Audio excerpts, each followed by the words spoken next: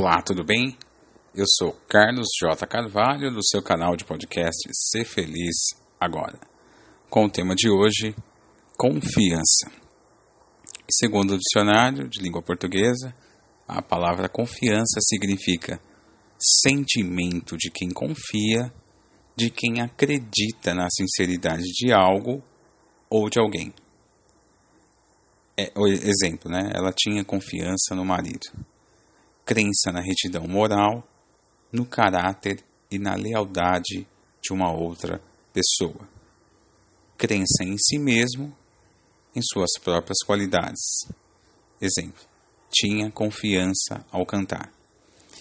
Disposição ou tendência para ver tudo pelo lado bom, também chamado esperança. Demonstração de familiaridade, de informalidade, intimidade.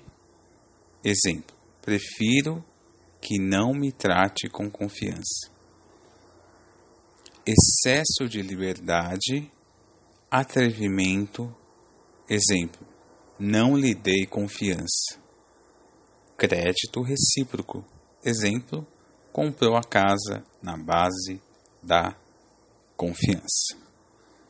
E esse tema de hoje foi inspirado numa frase de Henry Ford, que diz assim: quer você acredite que consiga fazer uma coisa ou não, você está certo. E para refletir um pouco mais sobre esse tema, nós vamos ler uma parábola evangélica que diz assim: quem tem medo de avião?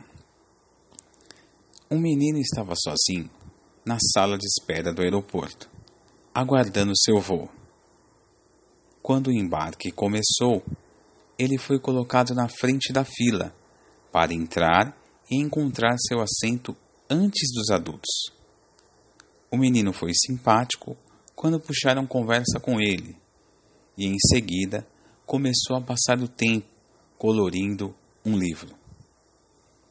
Não demonstrava ansiedade ou preocupação com o voo, enquanto as preparações para a decolagem estavam sendo feitas. Durante o voo, a aeronave entrou numa tempestade muito forte, o que fez com que balançasse como uma pena ao vento. A turbulência e as sacudidas bruscas assustaram alguns dos passageiros, mas o menino parecia encarar tudo com a maior naturalidade. Uma das passageiras, sentada do outro lado do corredor, ficou preocupada com ele e perguntou: você não está com medo? Não, senhora, respondeu ele, levantando os olhos rapidamente de seu livro de colorir e piscando um dos olhos, disse: meu pai é o piloto. Lembrando também que o livro de Salmos, no capítulo 56, no versículo 11, diz: em Deus ponho a minha confiança e não terei medo. Como está a tua confiança? Em que você está confiando? Espero que esse podcast faça refletir e você possa renovar a sua confiança.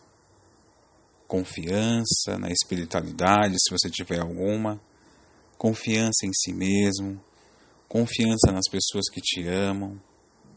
Enfim, reflita, porque você pode ser feliz agora.